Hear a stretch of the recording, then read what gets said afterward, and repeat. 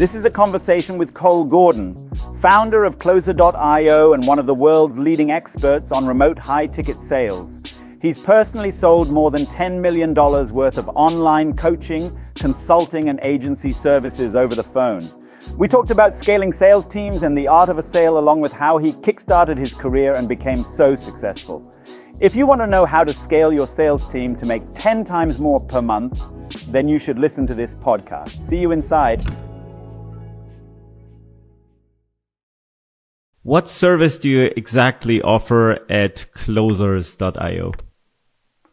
Gotcha. Well, first of all, we have a sales training and recruiting company. So Closers.io is a holdco. There's three companies under that.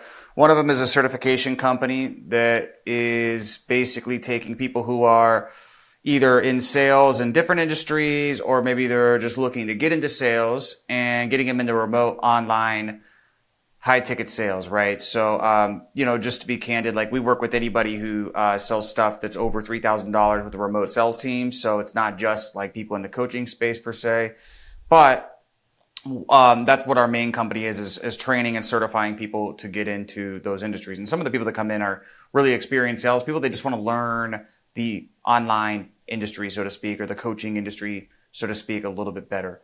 Then we have Sales Team Accelerator, which is essentially a company that helps recruit, hire, train, place, manage salespeople and build sales teams. And we do that for, again, really any business that has a remote sales team, sells something that's over the phone, $3,000-$4,000, if not more, right? So that could be SaaS companies, coaching companies, consulting companies, agencies, done for you online services, et cetera, medical device, even we have some people. So that company helps them obviously place salespeople, build sales teams, grow their business. And then on top of that, we do just help with really everything lead gen, marketing, and sales. And even in our mastermind, which is the ascension from that 8-figure boardroom, we help with everything, really sharing all the practices that got us to 40 million a year. Pace, at least, is where we're at this year so far. Is we share that in the mastermind, just kind of distilling all the best practices and also bringing great people together. And then our third company that's under Closers.io is a company that essentially is a partnership company. So this is almost like another holdco under the holdco, but this company has anywhere from 30 to 50% interest in about 6, might be plus or minus 1, but 6 companies, right? And that ranges from stem cells, publishing, real estate coaching, and a few other verticals. And so that's our kind of new 2023 thing that we've been doing this year. It's been going great, and it's been awesome to have other partners on and just being able to diversify out besides our 2 really core things. Okay, cool. Thank you. So did I understand that right? So you're basically offering to, instead of like a consultancy model or a model in which you help people make sales, you actually, like, instead of invoicing them, you essentially take some equity in their company, and so then you help them scale up? Yeah, correct. Interesting. How did you get to start that model? Well, I mean, people have been asking us since the beginning of time not the beginning of time, but, ever since we started the company, to do stuff like done for you, right? Like, oh, I wish you could just do this for me. And then on top of that, there's always like 3 to 5 people or deals that come along each year that are genuinely like, man, if we just ran the sales team and partnered with them 50-50, like this would be a 30, 50, $100 million a year opportunity. Sometimes even like, man, multiple 9-figure exit type opportunity. But, it's just a better opportunity vehicle. It's not necessarily what we do, but man, if we just did the marketing and sales, we could really scale it. The problem is that you have to look at opportunity costs. So for a long, long time, any excess energy we had just made sense to put back into scaling our current companies, right? And keeping our, B2C and our B2B company, just keeping to grow those. But, as those get bigger, there's not only more energy it takes to continue to scale it, there's also more energy it takes just to maintain the level in which you're at. And there's increasing amount of diminishing returns, at least at the current model, right? There's ways around that, but at least at the current model. So how do you get around that? What do we do differently? Well, doing that was a way in which we feel it's a much slower start. It's not as profitable in the beginning. However, longer term with these contracts are all in perpetuity. They all are, they're not like a year, 3-year contracts, right? I mean, it's a true partnership. This model really is the only model that we have that truly compounds, right? To where, if we have 5 partners in year 1 and then we bring on another 5 partners in year 2, hopefully we'll have 10 partners, right? You never know, something could happen with somebody and maybe somebody decides to shut down their business or something, or you sell a partner. But, in general, you're going to have compounding in the addition of the amount of partners you're bringing on, but also in the revenues, right? So it's something that obviously, we've been thinking about doing something like this for a while. Then, when you watch somebody like Alex Ramosi, what he's doing, it's like, okay, that's interesting. We didn't find that his model with like taking minority interests made sense for us at least. And so, what we prefer to do is take, half essentially and scale up the folks, and we found the speed of growth in doing that was far, far superior than just taking a minority and really betting on the founder. Not that we don't try to pick great founders and great partners. Obviously, that's a huge criteria. But we would rather have less people, bigger interests, more skin in the game. Interesting. So, what's the difference between, like, from your guys' perspective, what's the difference between the majority share and 50-50? Like, what's the difference in the situation of these business owners, in your opinion? Like, what makes the difference? Okay, it's more share, but what's the difference? Right. So you said, what's the difference between majority share and 50-50? Define your question. Between majority. I'm sorry. Between 50-50, your model, and for example, what Hormozi said with minority. Yeah, well, I mean, that's like more of the Warren Buffett model, right? Where you're kind of picking great people, getting out of the way, and being a resource for them and supporting them. And obviously, the biggest difference is if you have a minority, there's less operational complexity. You're able to take on more partners. You're more betting on that partner, so it's much, much more decentralized. And so ultimately, like, I think done correctly, that actually has a bigger scale potential. I think the challenges with that model is that you really got to find truly outstanding founders. And those founders also want to have to give you interest in your company. And I think that's why it works really, really well for him, is because obviously deal flow wise, he's probably got 100x more deal flow than I do. And then at the same time, I'd say he's more experienced. He's a really, really brilliant guy. And just through knowledge, he can get equity without, a lot of operational complexity. And then this is, hearsay. Like, I don't know exactly how his model works. So if I'm butchering it, then, I apologize. But with what we do, it's just, it's a little bit more like, hey, we're going to come in. There's 4 key parts of your business: marketing, sales, ops, fulfillment, right? I'm massively simplifying that, but let's just say it's 4 key parts: marketing, sales, ops, fulfillment. We're going to take over half of those. And so the downside for us is that, we have a little bit more eggs in one basket. There's more operational complexity as you scale, but the upside is you get a lot more control, right? So when you invest in a company, one of the things you'll find is it's like sometimes it's just, we took a minority in a few people before we decided to pivot the model. And we just found that the founders just weren't quite there. It's like, there was a lot of personal and professional development and skill set development that they would need to go to over the course of years to be able to really perform the way we needed them to perform. And then on top of that, it's like we found that because they didn't have those skills, we felt like we were probably putting in equal time to just doing it ourselves, right? And so with a higher percentage doing it ourselves, we could just come in and then it's like explode, So some of the companies we worked with in 90 days have went from $50K a month to $500K a month, right? Wow. From $80K a month to $400,000 a month. And then we have some that, where we were like, there's one, for instance, where we're adding a product onto their back end, essentially. It's kind of hard to explain without disclosing too much detail, but, we're basically adding on a back end product to an existing really front end profitable business. And that one, $100K a month in 14 days, right? So that type of explosiveness, you can only get when you come in as a value add and you can control what you're best at. I see. Yeah, absolutely. So what's interesting for me in those deals is always, how do you decide whether you want equity in one company? How do you assess that? Well, I mean, the first thing is when we're looking at deals, we want to look at several things. And I have this actually all written out, and I'm probably going to not say it correctly off the top of my head.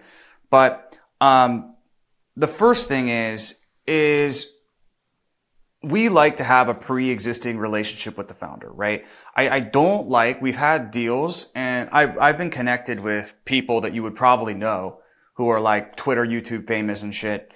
And, we've had people connect us, but they didn't know who we were, right? And so because of that, it's like having this conversation of trying to win the trust over somebody, especially when you're talking that high equity amounts, it's pretty tough, right? So inbound, I think, is very, very key. And the way we've created the inbound is just by basically using our front end B2B, is obviously a profitable business in and within itself, but also as an incubator for deal flow, right? To really have people come in, okay, they could see our expertise, see how we operate, see okay, these guys are the real deal for sure. And they're really, really good at what they do. They're doing it at the highest level out there. They have tons and tons of high level clients. They come in with that frame. And then what we'll do is we'll get a lot of applicants from people within the program in the incubator. And then from that, we're just going to select, the top one or two, right? So that's one of the biggest criteria. Another criteria is obviously the founder's got to be legit, right? So they have to have similar, we have to figure out what their values and their mission and their vision is. And we have to see if we align with that, right? Because we're really coming in under, their brand, right? In the equity portfolios. Yeah. So we want to make sure we align in that way.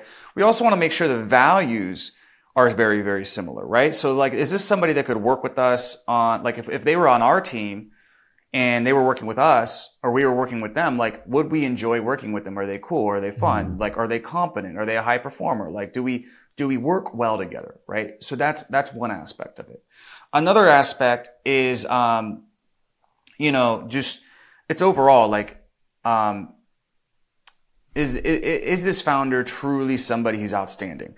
Then after that, what we look for is really what the opportunity is, right? And so for us, our base case is we can very, very quickly ramp a team of 6 salespeople, right? Mm-hmm. 6 salespeople is this one number, 6 to 8 generally, but 6 to 8, you only need really one manager. And so it's if we come in and just get a team of 6 to 8 fully ramped, what is the delta between where they are now and where that place would be? Because that's just the easiest upside for us, right? So let's say somebody's at, for instance, there's a company that we would normally never start with a company this small, but they were $50K a month, but they were in the medical space. And so they're selling a certain product that has to go through years of FDA regulation.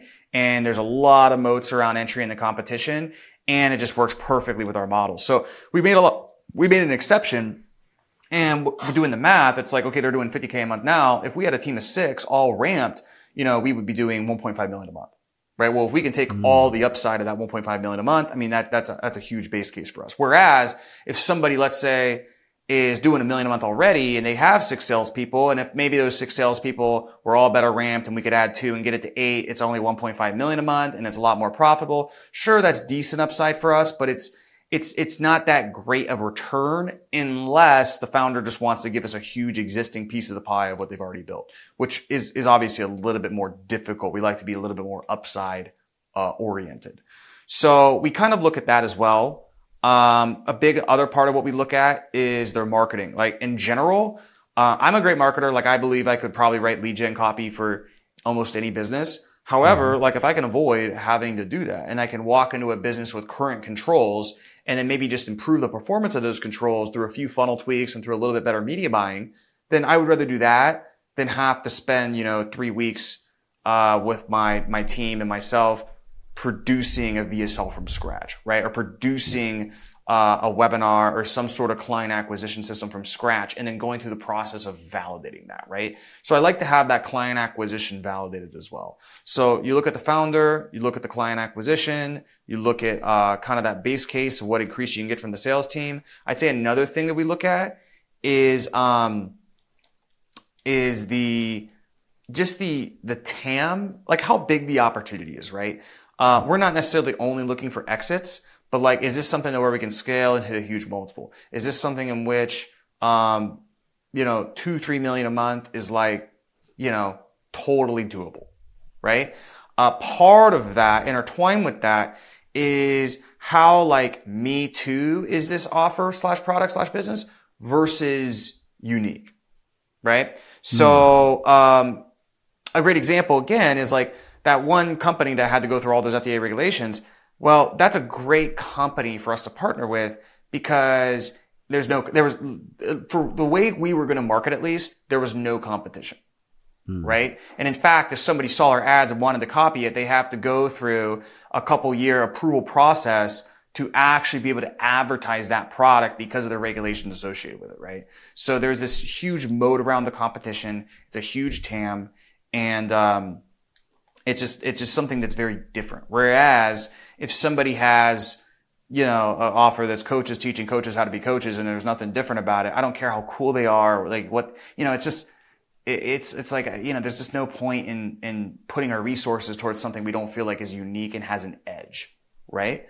Another edge could be, they have a huge distribution. So for instance, we partner with people solely, like not solely, but one of the big factors is on top of them having great mission, vision, and values, us aligning with them, they're a cool person, we see the opportunity, is they might have a huge social audience, right? Or a massive Facebook group, or just some asset that really also provides a unique advantage, right? So that's something we look at as well. I might be forgetting one or two things, but those are just generally the things that we look at, and we just try to find deals. Like the overall kind of feeling is that, there have been so many times throughout the course of my career where I get on a call or I'd be talking with a founder and I'd be like, I'd be helping them with their sales team or whatever. And I just think to myself, like, man, like if I had your business, I would do 5 million a month. I would just be like, the growth would be insane. I want that feeling, of like, holy shit, like you have this opportunity vehicle, whether that's because a lot of times of the built-in distribution or because of like, it's a blue ocean opportunity with a huge TAM. I see. That's very interesting. I also invested in smaller companies. One of the challenges, for me, one of the biggest challenges was to really assess the character of the founder.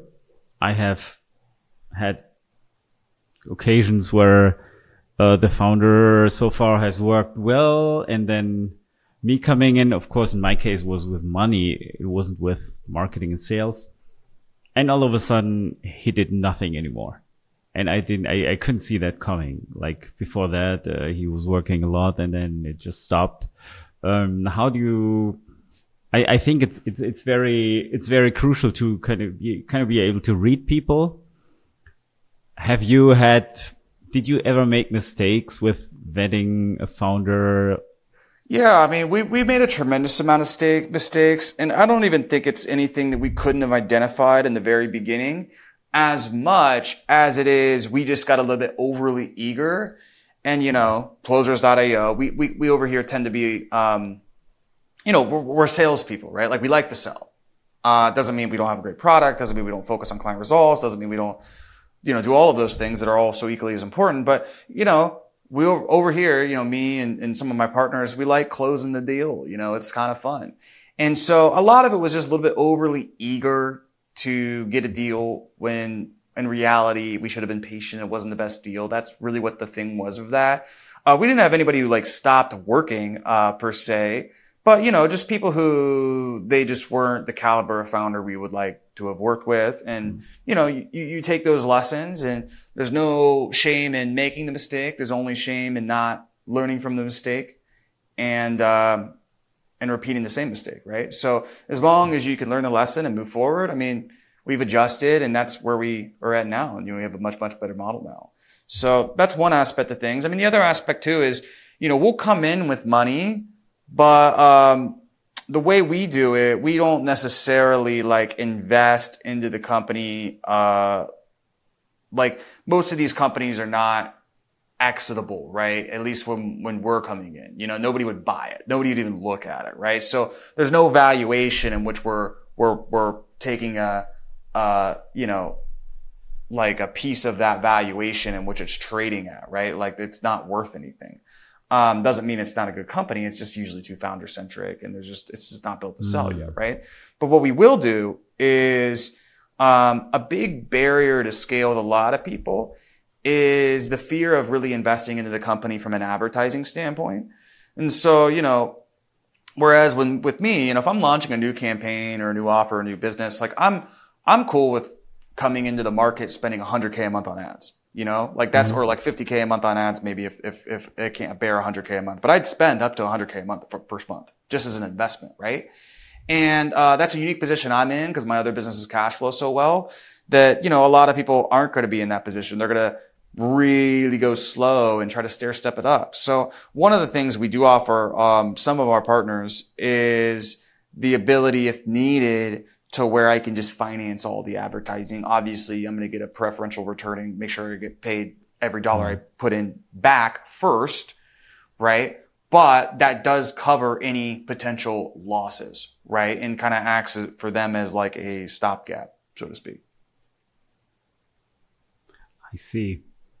Yeah, it's a very interesting model. How do you sell that? Let's say I'm a potential customer. I approach you. I say, hey, I have a $5,000 product. I'm doing, I don't know, a consultancy or something like that. And you think, oh, that would be an interesting partner for me. How do you so I mean, like becoming a partner? For us, to be honest, it's not as much like, again, what I found is if we have to sell you, it's probably not a good deal, right? Like we like the folks to come in with like knowing that, man, if I work with the question really shouldn't be, can these guys do what they say? The question should be like, I know what these guys can do what they say because I've had experience with them up until this point. The question at this point is only like, how much are they going to ask? And am I comfortable with that? And is what they're going to bring to the table worth what I'm going to ask, right? So it's not as much a selling process as it is like a qualifying process, which I know is cliche to say, but it's true. And again, the key to that is like, it does take some authority building to be able to get there. Now, that all being said, what I like to do is I like to, number one, look at all. So usually we'll get on and just high level float out the idea. Then after that, what we do is a discovery. So we'll look at all their assets, all their resources amongst almost every single department, and we'll map out the entire business. And through this, we want to look at a couple of things, right? Number one, we want to look at, all of their really kind of growth and value chain metrics. And identify what the constraints are. So in other words, if you're familiar with the theory of constraints, like what is the constraint right now that if alleviated would increase throughput through the entire business, right? So it's an art to really figure out, okay, what is the true constraint? And then once that's alleviated, what's going to be the next constraint, right? So that's the number one thing that we always want to figure out. The number two thing is we just qualitatively look at, like let's say sales meetings, sales calls, fulfillment meetings, fulfillment calls, the structure in the org chart, how all their SOPs and it's just a lot of the different stuff. It is pretty extensive. And we just identify all of, here's where we think we could get it. Here's like the standard of what we think an excellent 8-figure company would operate like and what it would look like. Here's where they are. And that eventually across the, a couple year plan is something we're going to address and help build into that company. And so usually by the time we get done through all of that, there's obvious gaps, right? Because we're not going to enter in discovery with somebody that we don't feel like we can massively add value to. And so there's a lot of gaps. And then we kind of just outline, the plan in phases. And each phase correlates with a certain constraint, so to speak, right? So phase 1 might be fixing, a few bottlenecks or kind of leaky holes within the business so we can increase LTV and increase retention. Then once the vehicle is better, then we'll ramp up marketing and get sales. And then, so it just really depends on what it is. But that's the general process of things. And usually the idea is, and this is with any sale, is that you develop a thesis and the first agreement needs to come on the thesis, right? So what is the concept of what we're doing? What is the idea around what we're doing? We need them to get to agree to the idea. So in this case, if I construct 5 phases of a plan to get a company from 100K a month to $1 million a month, if I construct 5 phases, then essentially what needs to happen is I need to get them to agree that those 5 phases, independent of working with us or not, is what they need to do to be able to get to the next level, which is something that, even presenting those 5 phases in and within itself should actually be valuable. So we're actually providing value within that process as well. And then once we get the agreement, they're like, yeah, independent, this is totally what we need to do, totally agree. Then we can just work on terms, right? Because if they agree with really the method and the path, then it's just a matter of, okay, they're obviously going to agree with working with us as a byproduct. It's just a matter of nailing down the terms. And then that's the kind of the separate part of the conversation. But the idea is really through obviously everything that's happened before this process with, coming in, knowing who we are. There's, obviously authority built and they know we can do what we say, et cetera. And then through those 5 phases, by the time we get to the terms, the value's been built pretty damn high. And we also want to make it something to where, most deals we're investing in, I'm not as interested, or I don't even feel as good about taking something existing that they have, taking a piece of their current pie. I would like to just take a piece of the pie that we're going to build, and a part of the upside. Sometimes we have to take interest of the current revenue, and that's simply just because, we need to pay our staff, right? So we need to kind of not go in a loss at the beginning. But that's basically it. I see. That's a cool business model. How do you, do you have a long-term goal there? Do you have a vision? Where do you want to be with that thing in 10 years or so? Well, yeah, 10 years, it's hard to say. So much stuff is going to change. And, what we're most focused on is just being an adaptable company that despite the conditions and the environment can adapt and roll with the punches as time goes. But yeah, over the long term, what we want to do is obviously have these partners, have them in perpetuity. It's long-term contracts, and then have several at once and have that growth compounding. And then also learn, I'd like to, not be necessarily exclusive to the coaching, consulting, kind of e-learning space, right? I'd like to, one of the areas we're looking into heavily is, how would you define it?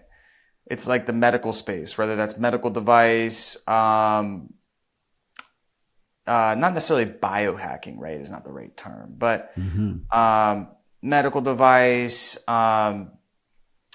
just higher ticket health items, essentially. So, stuff like that the model works with. It's just not very, the standard in that industry is not selling and, marketing the way that our company knows how to market, right? A lot of it is, affiliates or word of mouth referral or SEO or a lot of organic social media and influencers.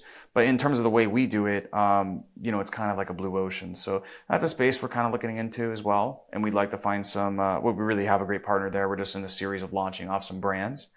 But other than that, we'd like to see it, eventually be, 5 to 10 million a month in EBITDA. Nice. You mentioned that you're doing sales and marketing, and I think a lot of companies have the problem that they're not really synced with sales and marketing. How would you sync sales and marketing in your opinion? How does that work? How to keep it in sync? Yeah. Well, I mean, obviously it comes down to,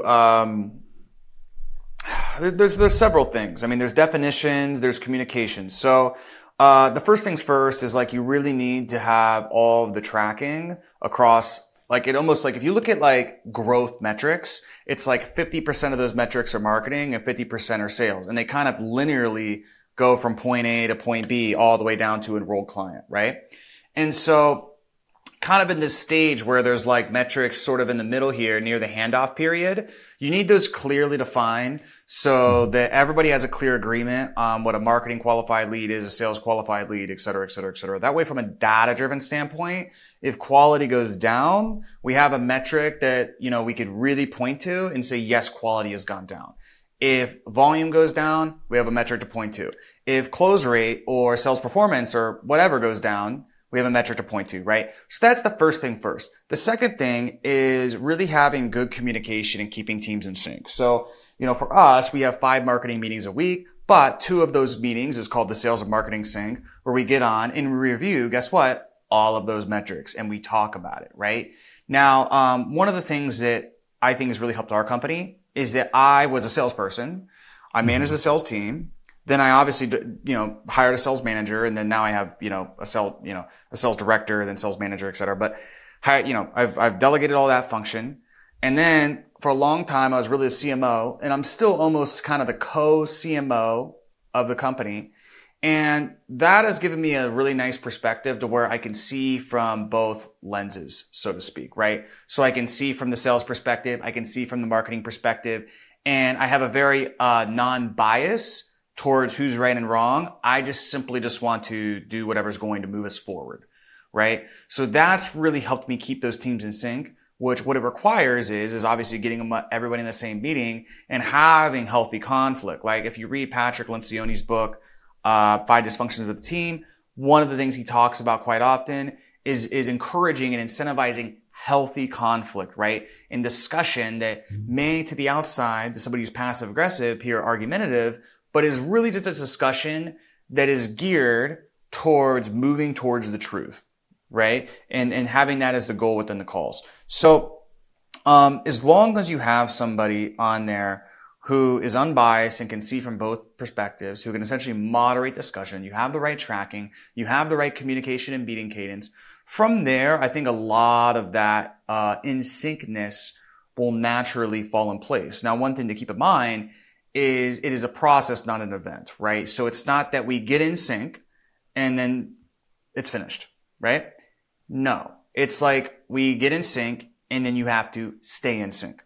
Okay. So it's something we constantly have to work on, right? Like let's say, for instance, one of my sales managers really moved to like being the CEO of my company. Okay, great. Well, that person who brought up a new sales manager, it's still a process of getting them in sync. Like there's certain biases there, right?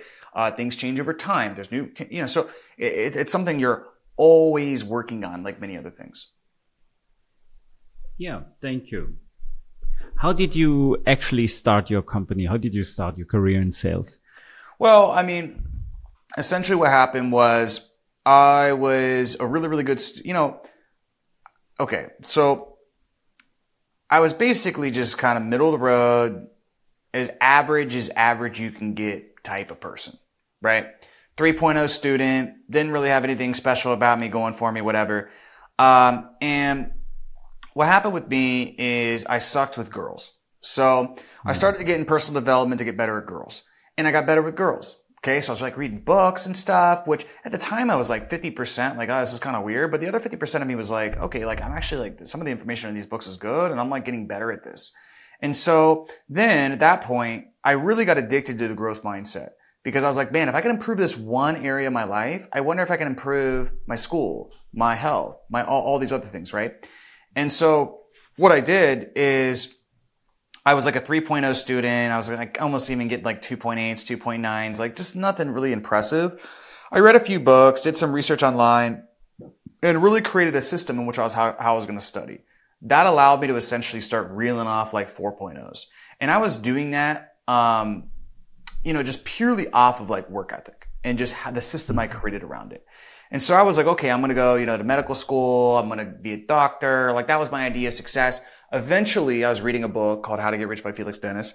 And that book, the book wasn't geared towards like, I don't think this is an outcome a lot of people would have from reading the book, but I read the book and just personally after reading it, I was like, oh man, I want to do this entrepreneurship thing.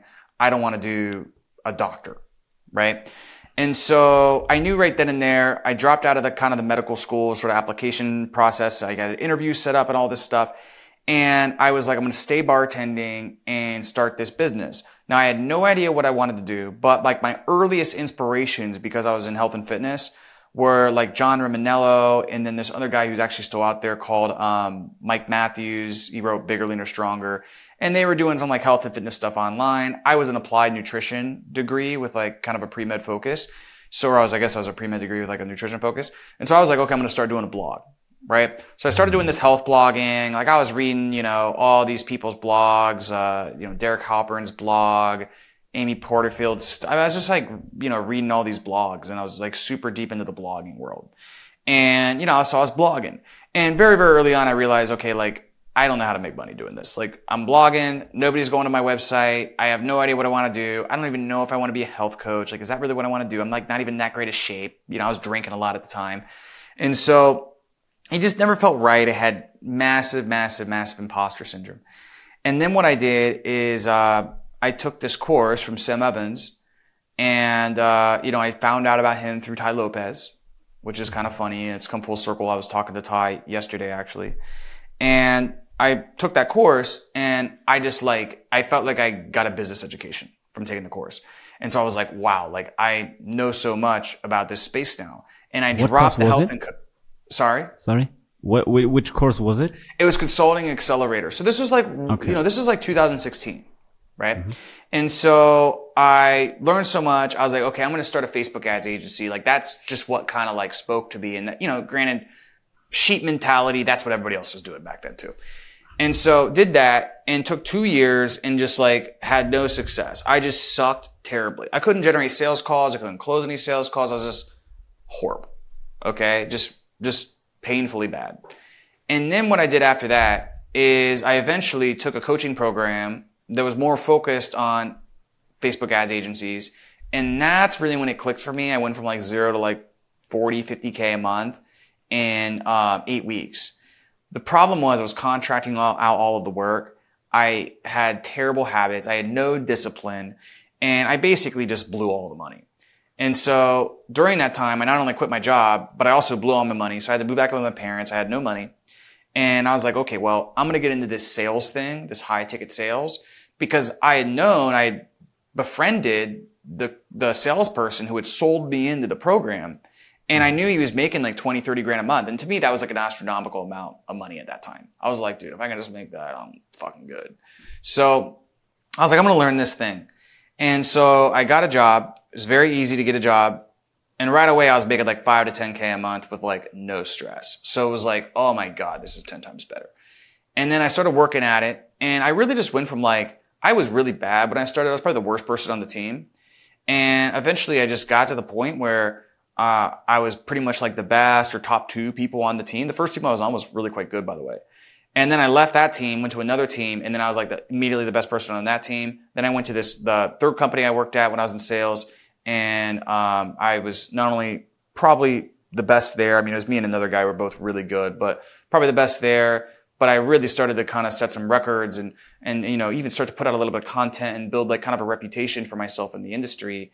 And then I got to the point where I really did love the company and who I was working for and all this stuff, but I just felt capped and I didn't really know what to do to kind of get to the next level. And so I ended up leaving, didn't know what I wanted to do. I thought about partnering with somebody. I was like, maybe I could get back into sales. Maybe I got to sell something different. Like I really didn't know what to do, but I ended up starting some sales coaching, which turned into sales team consulting, which turned into sales recruiting. And so, meaning that you coached other people. Yeah. So at first I was just coaching people on sales, right? Okay. And then my second iteration was like, okay, well, I think I can make a little bit more money if I'm like coaching sales teams. And then my third iteration was when I was coaching these sales teams, I was like, all right, like what they really want is just new sales reps. So it's like, I got to figure out this recruiting thing. And so eventually my third iteration of my offer was the recruiting. And when I started doing that, and again, this is a lot of people are doing it now because of me, basically. But, back when I was doing it, there was only one other guy doing it. And he was just getting all the business. And like, I knew I was just as good as that guy. I thought I was a better sales trainer in particular and better teacher. And, I thought I could really, come into that business and do quite well. And there was just no competition. And so I did. And the response I got overall was quite phenomenal. Just with like some basic, organic. And then I eventually pivoted that into ads. The other key moment along that time, which was summer of 2020, was I just got a few key people on my team that really like, there's a few pivotal moments. Obviously, like settling in on the sales recruiting and getting that offer dial was one. Another one was getting some of those team members on. And so, that really, really, really helped early on, just having good people on my team when we were kind of in the startup stage. And then from there it was explosive, like from August of 2020, we were doing 150K a month. That time next year, we were doing 2 million a month. This is pretty amazing. How did you, it sounds so effortless. What challenges did you face during that time? Well, a lot, dude. I mean, basically almost every challenge you could imagine. The only challenge we never had was sales, cause we already had that skill, so much experience. Yeah. And even building the sales team, like that was just easy cause I had a salesperson. And, me and a few of the other key team members that I had at the time, we had all built sales teams. So that was the easiest part. I think challenge number one was the fulfillment broke, right? So we had to figure out how to do done for you, really hands-on fulfillment at scale. The next challenge is really getting ads to work and ads to work at good scale, right? And to do it consistently. That's a huge hump that if you can get over, you're going to have a really amazing big business on the other side of that, if you do it correctly. So that was a huge, thing. And I mean, a lot of people just complain about ads and, it doesn't work and blah, blah, blah, blah. But I mean, I don't think people realize when I figured it out, I knew I could figure it out. I knew it was possible. And a lot of that was because I had worked for a company that was mainly generated, all their income from running on ads. And I just, spent a fuckload of money in testing, buying data essentially, and just iterating version after version after version after version to try to get something to work. And then finally I got some stuff to work. And then you get better at it over time. It's a skill like anything else. So that was probably the next challenge after fixing the fulfillment, because really the fulfillment challenges came first because organic was so strong and we were getting crazy word of mouth referrals. The next challenge, product has always been something, and improving the product and getting the product better. I mean, that's always been a challenge. I would say the next challenges after that was, me becoming a good manager, right? Which, to be quite candid, I don't even know if I really at that time became one. I think I've gotten better, later in my career. But it was me becoming a good manager. The next challenge after that was my managers becoming good managers. And then eventually them training up managers. So there is I will say there is okay. So when the entrepreneur or whoever's the main person has to learn management and how to lead and manage teams and build teams and go from creator in a lot of times in this industry to manager, that's a big gap, but on the other side of that gap is a big boost in revenue. Then the next gap is having that person build up and develop managers under them and leaders under them. And the next gap is having those managers, if it's you, then below you is the managers and they're building up their team. The next gap is them building up leaders under them. So really getting 2 levels of management from you to the front lines. And almost every time, you have to add another layer of middle management, it is not only infinitely harder, but substantially harder, but also it's much harder. You have to really, really, really, really be able to still like keep the teams performing at the same level in which they were, because you're going to be outlaying more money to middle management. And on top of that, you're getting raising CPM. So it's like much more harder to stay profitable. But if you can do it, usually there's a big side of growth on the other side. Right. And so, that's something to consider as well. So every single one of those was a challenge. You know, I mean, there's been a bunch of stuff, right? Like you have HR challenges, you have client success challenges, you have PR challenges, you have ads challenges every step along the way. You have, you know, everything, right? Like there's just every day there's challenges.